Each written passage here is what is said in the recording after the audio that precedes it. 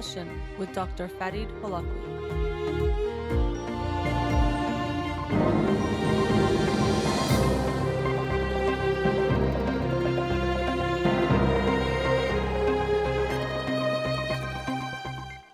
Good evening and welcome to In Session. I'm your host, Dr. Farid Holakwi, and I'll be there for the next hour here on Radio Hamra. Studio number to call in, 310-441-0555. I'm a licensed clinical psychologist, so you can call in with any questions related to clinical psychology, including any emotional or psychological issues, parenting issues, and relationship issues as well. You can also follow me on Twitter or Instagram or like my page on Facebook to get updates on the show or suggest topics or books for the program. And the shows are uploaded at the end of each week to my SoundCloud page and podcast on iTunes. Again, our studio number, 310-441-0555. Before I get into the book of the week from this past week, the book of the week for this week is Life Finds a Way, What Evolution Teaches Us About Creativity by Andreas Wagner. Life Finds a Way, What Evolution Teaches Us About Creativity. And I do mention judging and choosing books by their cover, and this was one of those that I actually got excited about looking at the cover and reading about the topic, and I think it sounds fascinating, and the cover itself is beautiful with a bunch of different butterflies on there, but very, very excited to read this book. Have not started it yet, but looking forward to it, so we'll see if it lives up to the expectations I've already made in my mind for this one. Andreas Wagner, Life Finds a Way, What Evolution Teaches Us About Creativity. Not exactly psychology, but science related, and also creativity.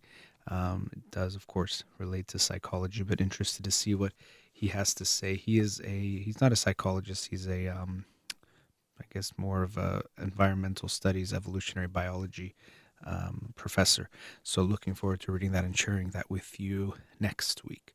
All right, the book of the week for this past week that I'll talk about tonight is Disarming the Narcissist, Surviving and Thriving with the Self-Absorbed by Wendy T. Bahari. Disarming the Narcissist. So this is in a way, a how-to and self-help type of a book, but for helping you deal with a narcissist if you have one in your life. And there's a lot of focus on if you're in a romantic relationship with a narcissist, but also talks about having a family member or a boss who is a narcissist as well. So in general, how to deal with an individual like that. And then we maybe have heard this term a lot, narcissism, and even there are some studies and some psychologists who would argue that narcissism is on the rise because of things like social media, and I think it definitely is. There is some validity to that argument. But let's talk first about what even a narcissist is.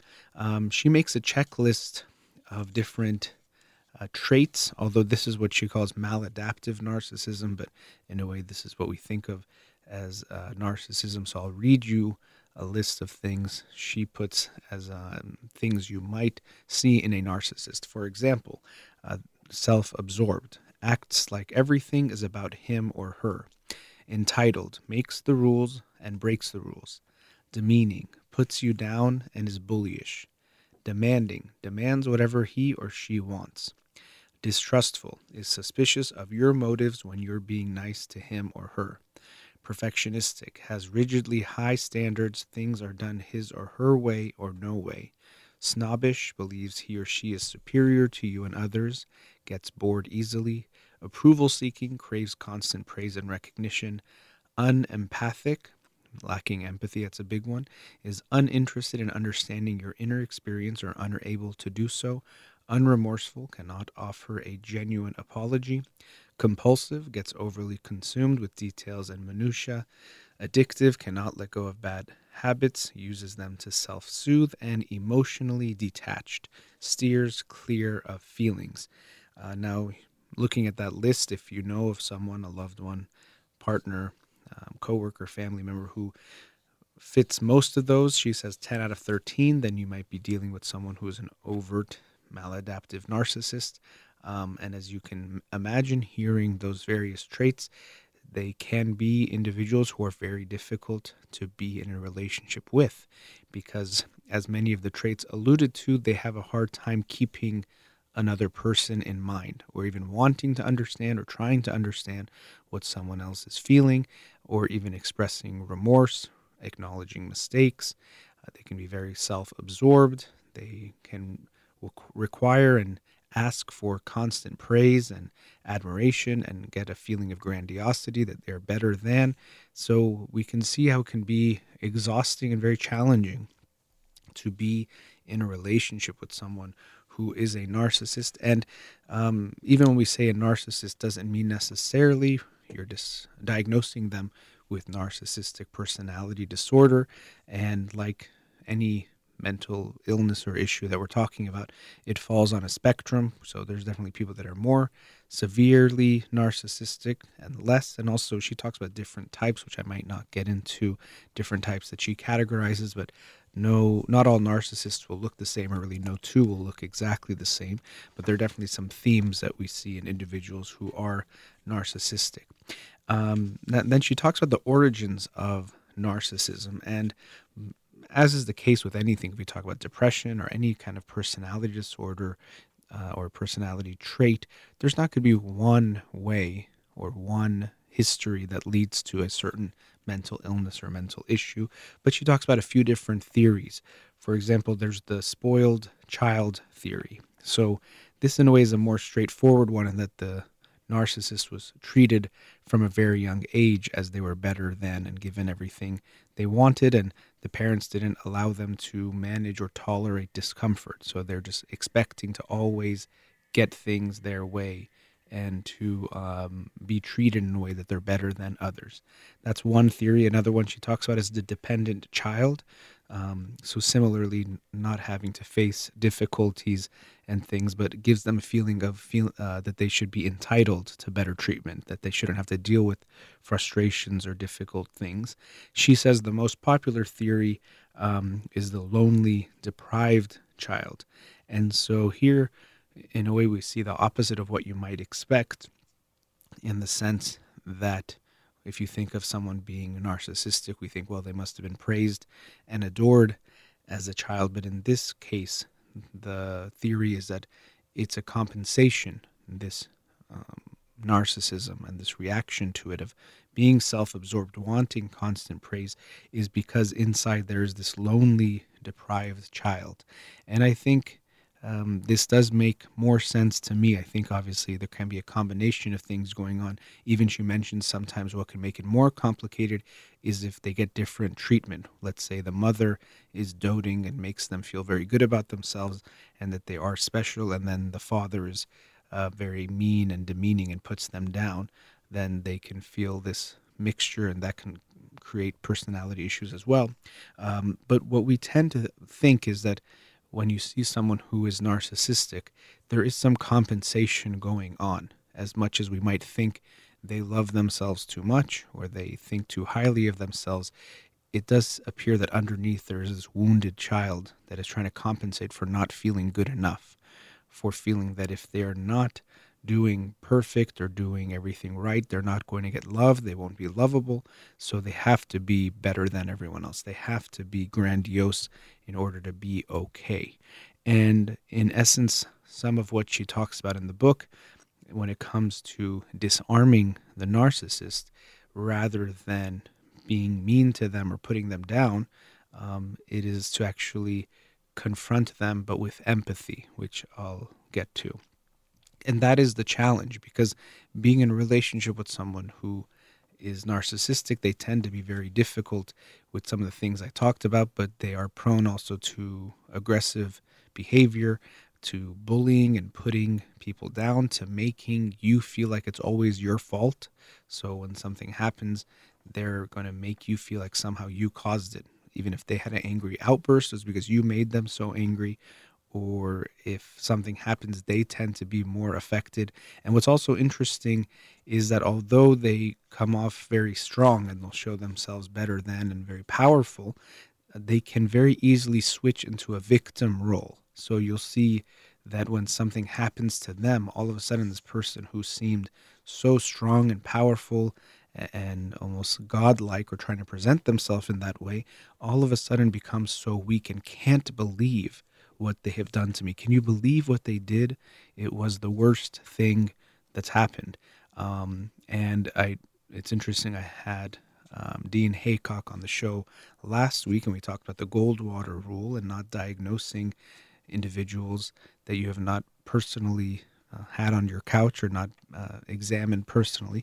But even when I'm describing a lot of these characteristics, it might remind you of someone in the Oval Office currently, especially the part that maybe just think about that again was things like, people haven't persecuted any president the way they're persecuting me or putting me down, reminded me of that. But in general, individuals who are narcissistic can very easily switch into this victim role where you can't believe how hurt they are. And this, in a way, comes from that entitled part of narcissism, that if something even minor doesn't go their way, they can't believe it. Even they might inconvenience or hurt others in significant ways. When something happens to them, it is unbelievable to them.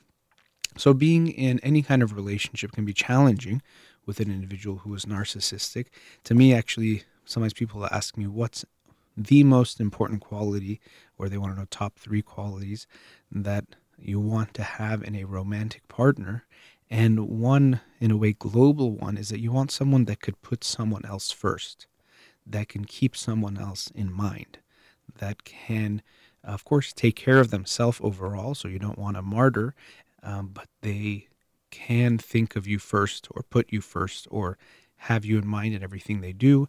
And unfortunately, someone with narcissism is self-absorbed, and in that way cannot put someone else, not even first, but sometimes keep them in mind at all. That's what can be so challenging, to be with someone who has narcissism. And so in the book, she gets into different types of different aspects of dealing with a narcissist. But also one aspect you have to think of, especially if you're in a romantic relationship. Now, if it's your parent or your boss, you might not have much of a choice. But in a romantic relationships, you've chosen this individual, you picked them.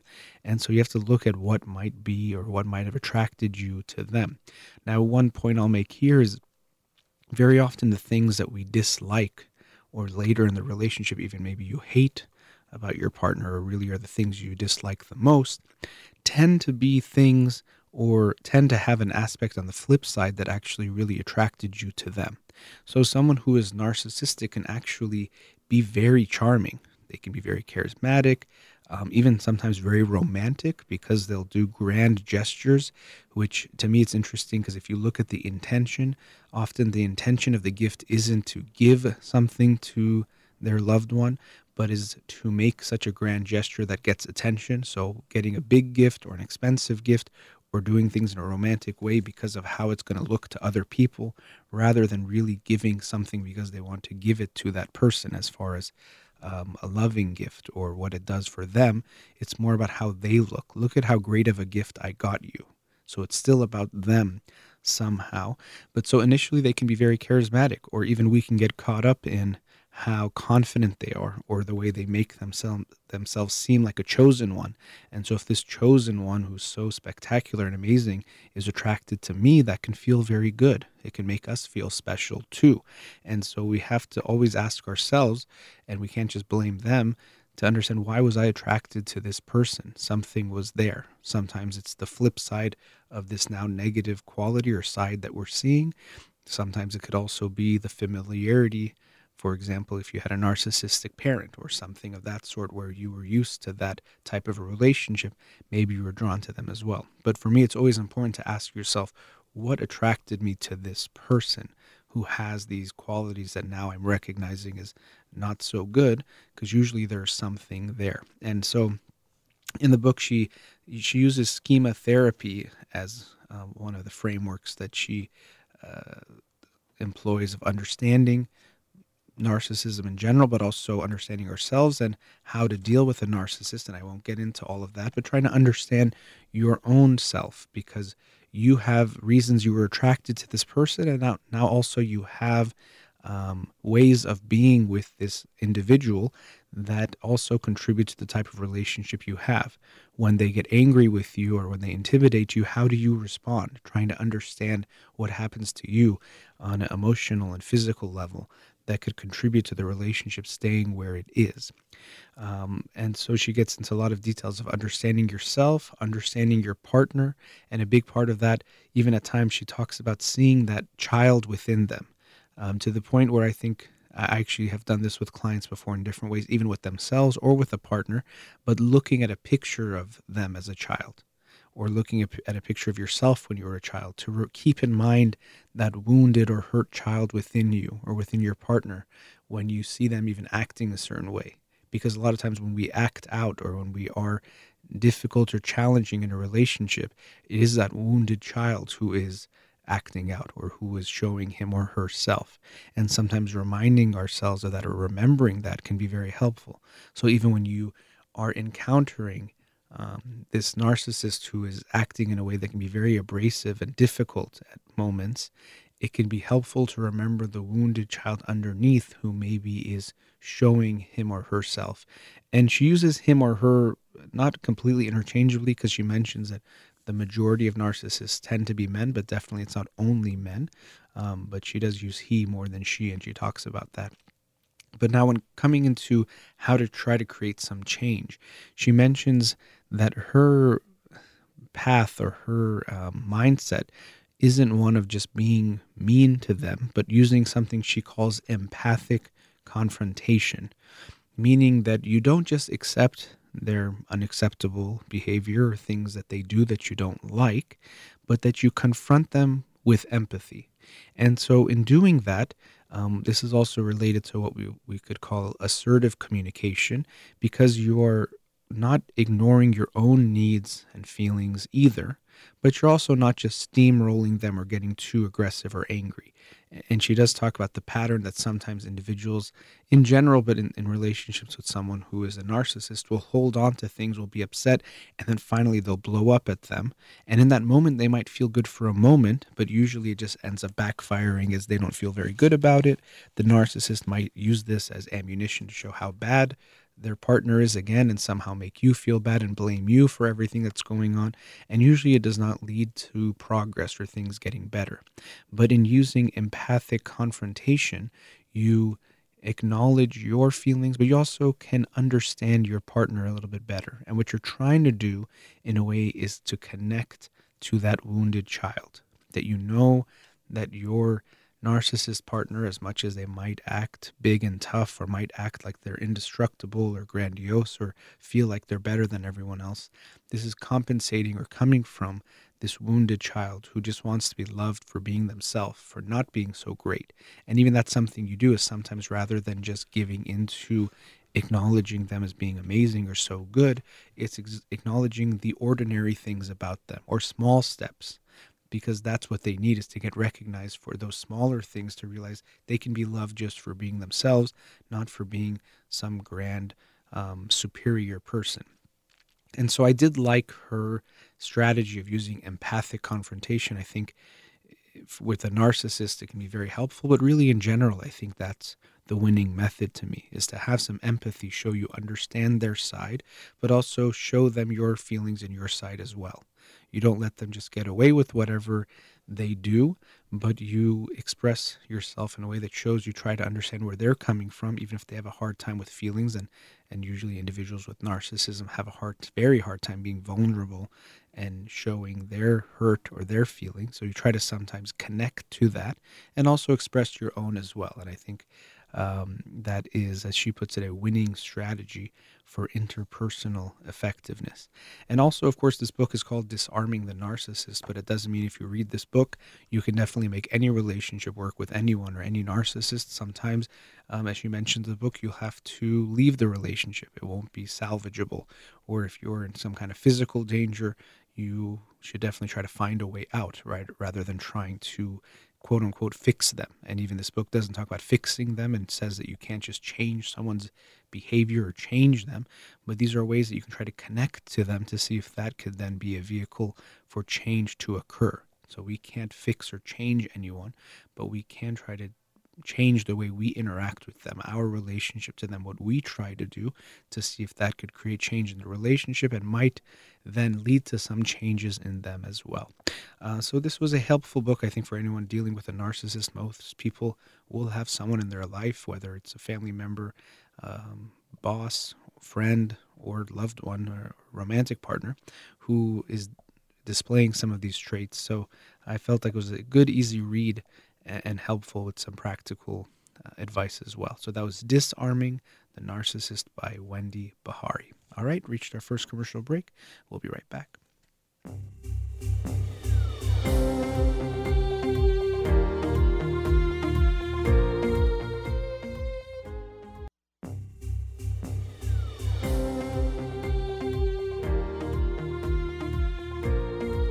Welcome back. Let's go to a caller. Radio Hamra, you're on the air. Hello. Yes, hi. Thanks for calling. Hi. I actually had a question. I have a 17-month-old daughter. Okay. And we are starting her in daycare. We started her about a week ago. We didn't want to start her, but due to circumstances, I'm going to be starting school in August. My husband works full-time, so we have to start her a little bit earlier than we would like. Mm-hmm. But she's having a difficult time. So as soon as I drop her off, she starts to cry. And then when I go to pick her up, I notice that she's crying. They tell me that she's not crying the entire time, which is not a lot. I mean, I only leave her there for about 2 hours. Okay. But I'm a little bit worried about her becoming a little bit anxious with me leaving. Mm-hmm. I don't know if I'm doing the right thing or not. Well, she might be. And so it seems like ideally you wouldn't be taking her, but 2 hours is not, it's not too significant. And then her crying when you drop her off and when you pick her up can be pretty normal. You said you've been taking her how long? About just a couple weeks? Yeah, last week was her first week, and then today. Okay, so I mean that's it's pretty new for her, and even what you're describing, that she cries when you drop her off, and then she cries when you pick her up. It can seem strange because she's seeing you, and then why is she crying if she wanted to see you? But it's sometimes a reminder that you weren't there, especially at her age, and so it could be overwhelming for them when they see their parent again. So we get it. We want to empathize with her and let her know you missed her, even if she maybe doesn't get all that yet.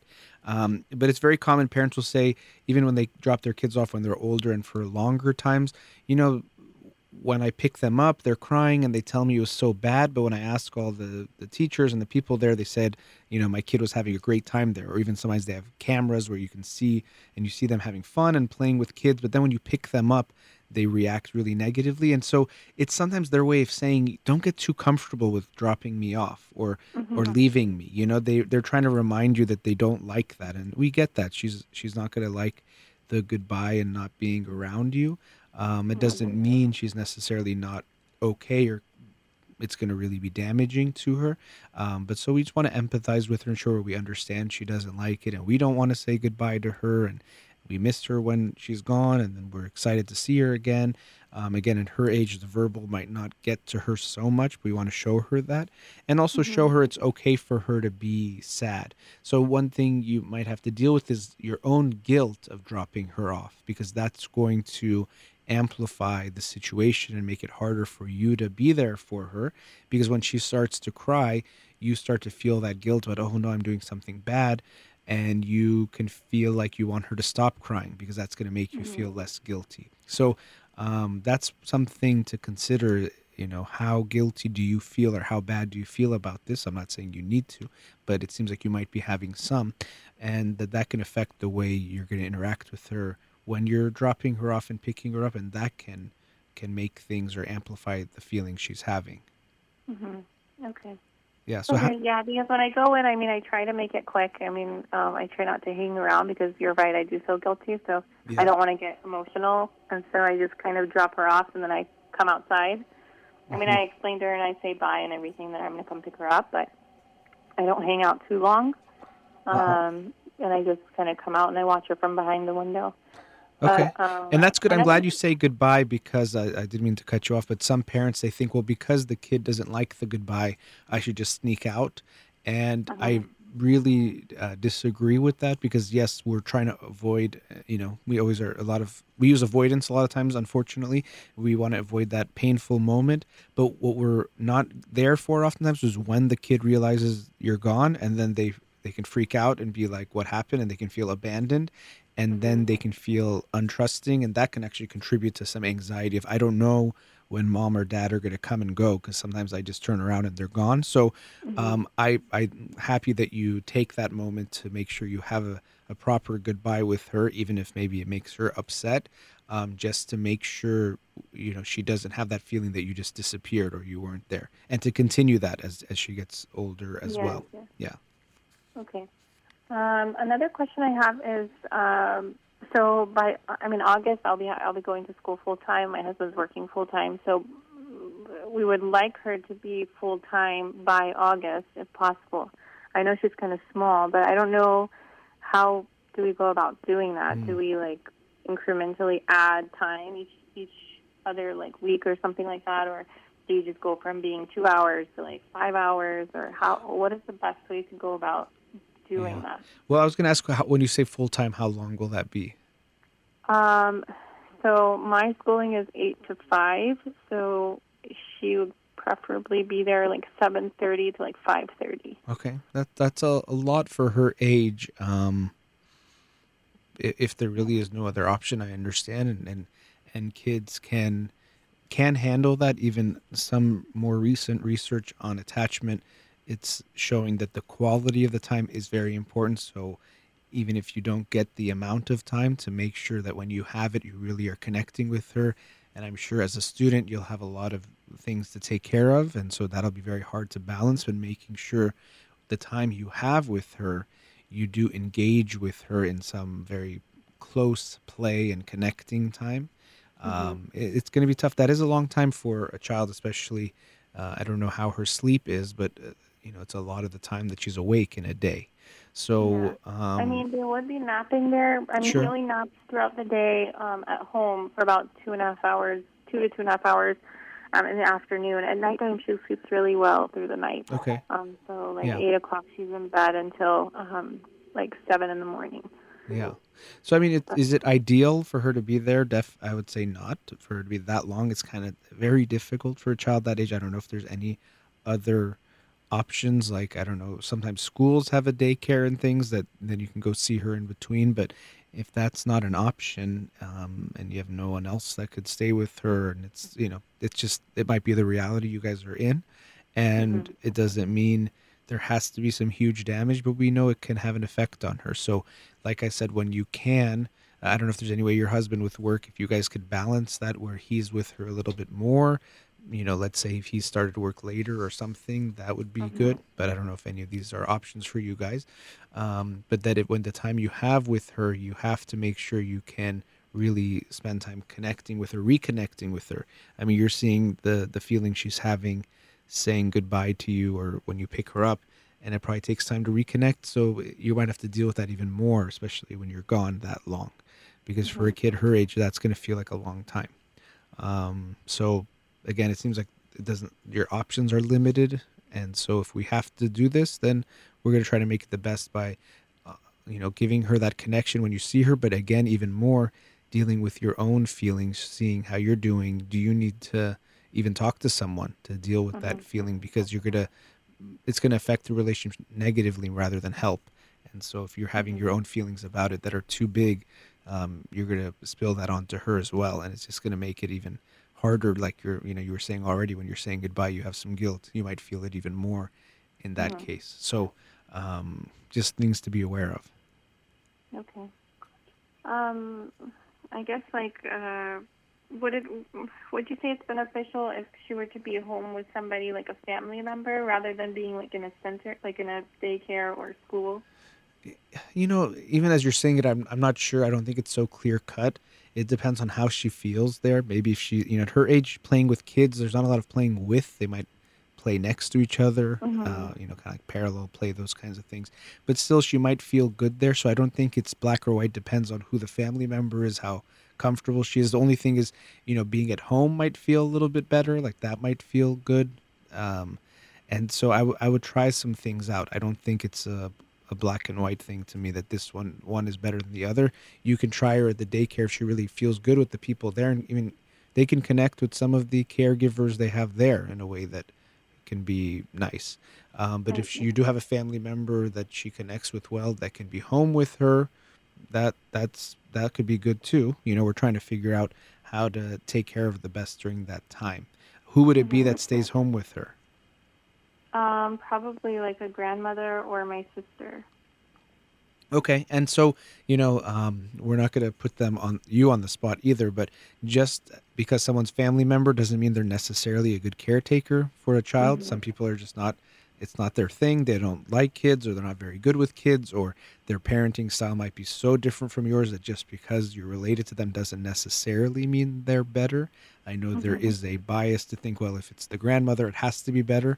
But sometimes, a grandmother with the child for 10 hours or however long it is, 8 hours, might not be very good with that. They might not be able to handle that long by themselves, and that itself could be an issue. So I would think about that as well, that if you're putting a big burden on a family member, one, how capable they are and how much they want to do it, and they could burn out after doing that, and then that's not going to be good for them or the kid. And a lot of times when it comes to a baby, people feel like they can't say no, or they're not going to tell you. So they might not be handling it so well, or it might be too much for them, and they might not tell you. So that's something I would keep in mind, to not have too much of that bias that if it is a family member, it has to be better. It can be, but you have to look at who's going to be doing it, how good they are with the kid, how comfortable you and your husband feel, and all of those things, especially, of course, how comfortable your daughter feels too, and all of those factors. So going back to my last question, would you recommend doing it gradually? I know it's not ideal, but increasing time gradually, or is it just best to do it all of a sudden change to full time? I like the idea of the gradual, just to see how it goes. So that might not be bad to give that a chance. I mean, I guess you have about a month, or I don't know exactly if you start at the beginning of August, but you have probably about a month or so. It's something you can experiment with a little bit more time. You can even try, even before you start, a day where she is there the whole day to see how it goes, and then you are available in case she's really not doing well to pick her up. But we just are aware that for her it's going to feel like a long time without you, and doesn't mean this has to be hugely damaging or can't work, but that it can have an effect. As I mentioned, I would recommend looking up some of the research on attachment, but they're finding that it can be, you can create a healthy attachment with the baby, even younger than your baby, even if they're in daycare, if you are really sensitive to them and attuned to them in the time that you have. So that's why I'm sure as a student, what are you studying, by the way? I'm going to be starting dental school. Dental school. Okay, so that's going to be super busy, and that's going to be challenging. And honestly, good luck to you with that. The dental school itself is hard enough. With the baby, it's going to be even more challenging. But really, we have to make sure she gets you too, and that's going to be hard to I'm sure manage that. I'm sure your husband will have to help you a lot as well. But giving her that quality time of playing with her, and not, of course you can have some times where I'm sure you're going to be studying and she's around, but that every day she gets some of you where it's just about her. There's nothing else you're dealing with or looking at, and just you and her are engaged in play, because she's going to need that connection and attunement emotionally with you. Okay. My last question is about Montessori versus the regular type of school. Would you recommend a Montessori, a child-directed, or more a teacher-directed school? I think most schools are going a little more child-directed anyway, even as they get older. I mean, I don't usually like to promote any one type of school as a Montessori is definitely better. I think I went to Montessori for at least a year. I don't know if more than that. Not to say that means it's good or bad, but I don't see it as necessarily has to be better. To me, it's more about the fit. So if she goes there and you guys feel good about it, I think that's more important than there is a superior type of preschool. Okay. Well, thank you so much. Sure. Nice talking to you, and good luck with her, and also good luck at school. Thank you so much. All right. Have a good night. Bye-bye. Bye-bye. All right. Going into our last commercial break, you're listening to In Session with Dr. Fadi Holakwi. We'll be right back.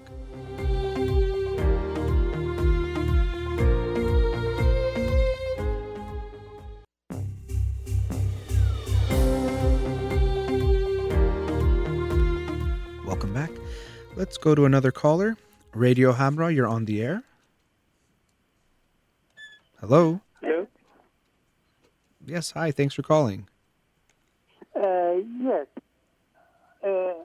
I wanted to talk about my son, if it's possible. Okay, sure, go ahead. If you can't speak a little bit louder, but go ahead. Yes, my son is 23 years old, and he is in college and also works. He is not living with us anymore. Okay. Did you say 23? 23 years. Okay, go ahead. And he was diagnosed with ADHD when he was in middle school, and after that he has been taking medications. And recently he has been used or overused the drug that he has been taking, and sometimes he has some problems. We went to our family doctor, and he had difficulty sleeping as well. He suggested to take medication for sleeping better, but he has problems focusing on the task, and also problems with organizing his life and his activities. I wanted to know if you have any suggestion, any recommendation for this situation. Okay. Well, some of those things you're talking about are ADHD type of symptoms of having difficulties, but because of his age and things, there's not, there probably isn't so much you can do. Are you wondering how you can help him? He has moved to our house. He's moved into your house? Okay. It's just a week or 10 days that he has been in a bad situation. He was going to take a trip abroad with two of his friends, but in the airport he noticed that he has lost his passport. This happened in Atlanta, and he took a bus and came back to our city, and he was very upset, and we tried to calm him down, but this has been very difficult time for him. Okay.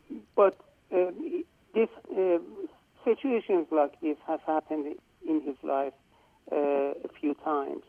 So I wanted to know what's your recommendation. Should he go to a psychologist? He has already been to 2 psychologists by himself. I think absolutely. I mean, and we can understand it. I'm glad you're aware and understand that it must have been very disappointing for him, and he was very upset that he didn't get to go on this trip because he forgot his passport. And individuals that are dealing with ADHD tend to be forgetful, so they lose things, they forget things, and so I'm sure it's not the first time he's dealt with this consequence, and he might have gotten very disappointed with himself for what happened. So yeah, I think it could be good for him, of course, if he wants to go see a therapist, a psychologist, along with also looking at his medication, so seeing a psychiatrist if he isn't already, to monitor the medication to see if he's on the right medication, the right dosage, to figure out those issues as well. And there is a possibility, depending on how things are going with you guys as a family, that family therapy could be appropriate. So I don't know how things have gone so far. I know it's kind of new, but that's also something that you guys can explore. We haven't had any family sessions, but yes, that's an option that we can consider. Okay. So how is he doing so far? Have you asked him how he's doing? Is he very upset still about the trip? What is he going through? Actually, I wanted, because he's listening to our conversation, I wanted, if it's possible, he gives you some information that absolutely, you need, and sure. talk to him as well. Sure, if he's open to that, that's absolutely fine, yeah. Okay.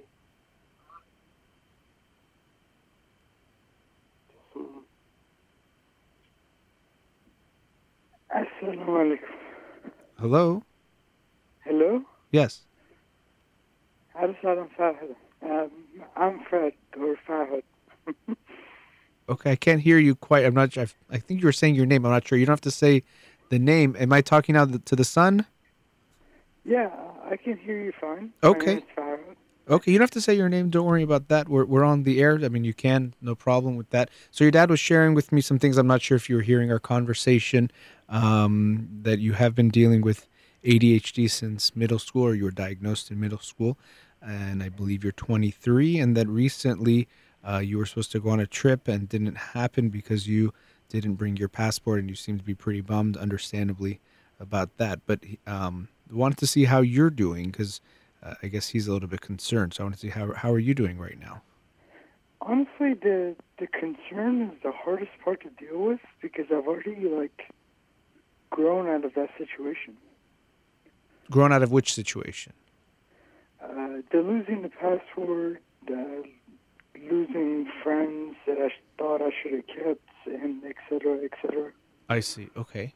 So you feel like your parents are too concerned about you? Far too concerned.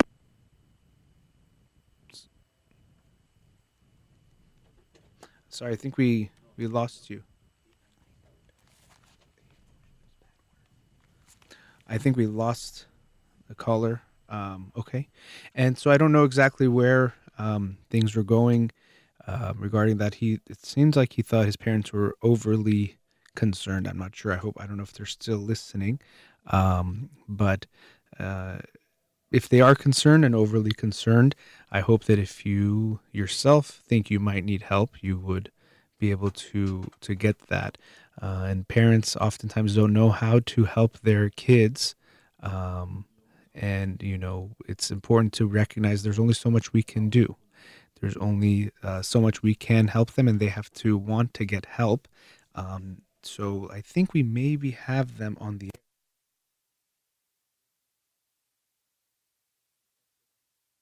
I think we have the caller maybe back on. We want to give them a chance to come back. Amir is trying to set things up with them now. Okay, let's see. Let's go back to the caller. Hello? Caller, are you still there?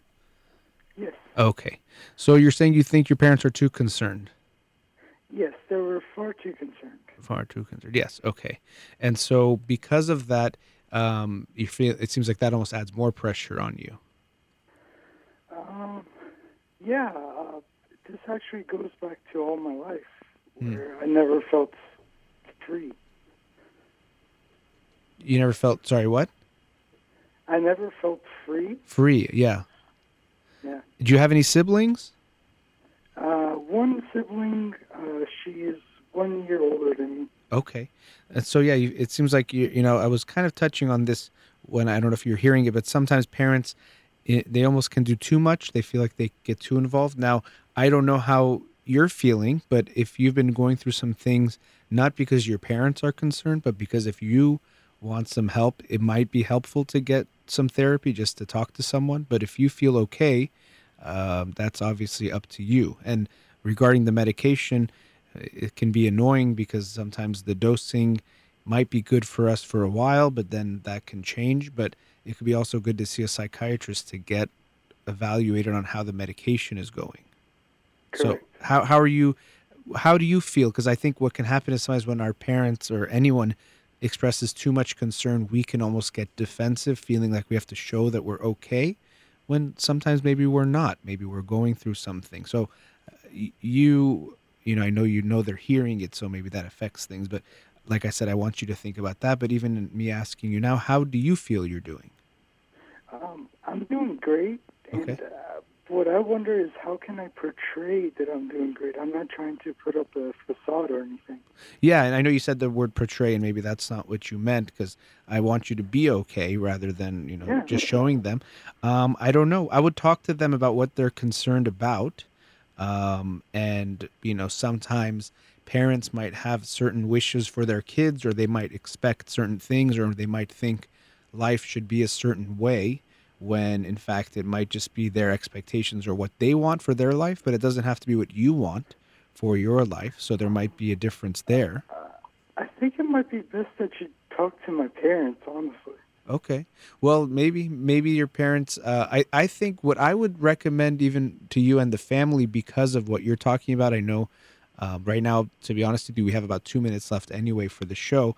But your dad was asking about therapy, and even just what might benefit you as well is to go to family therapy. So you get a chance to express yourself, and also it seems like you don't think you have a problem or that you're the problem, and so that way you can have an outside person that hears what's going on and might even help in the way you're saying of giving you some more space or allowing you to be more okay with or making them understand you're more okay than they might think you are. And that might be the best next step. If you don't think you need help right now individually, that would be my recommendation, is that you guys go as a family to see someone, and it should be someone that you feel good about. And as a final talking point, I guess it's hard for me to tell my parents that I'm okay. So I guess, group therapy would be the best idea. Right. Yeah. Exactly. Family therapy might be good, because then you guys can explore these issues, how you guys communicate, and maybe with that third party there, they can get an idea of what's going on and tell you guys, maybe, you indeed are okay. Maybe, you can show them that in therapy, and also work on the communication styles. I think family therapy can be very helpful, and very often we think that one person is the problem or has the issues, but the whole family needs to be involved. So even if for your, Can we go on to the next caller? Because I think other people might need help also. Well, we're about to wrap up the show anyway, but I hope you guys will go to family therapy very soon, and maybe that'll be a good way for your parents to feel okay as well, that you guys are doing something and you can get what you want. So it could be a win-win. So I hope you guys will try that out. Absolutely. Okay. Thank you. Nice talking to you. Have a good night. Have a good night. Bye-bye. All right. So thank you to all the callers and the listeners, and to Amir here in the studio. You've been listening to In Session with Dr. Farid Holakwi. Have a wonderful night.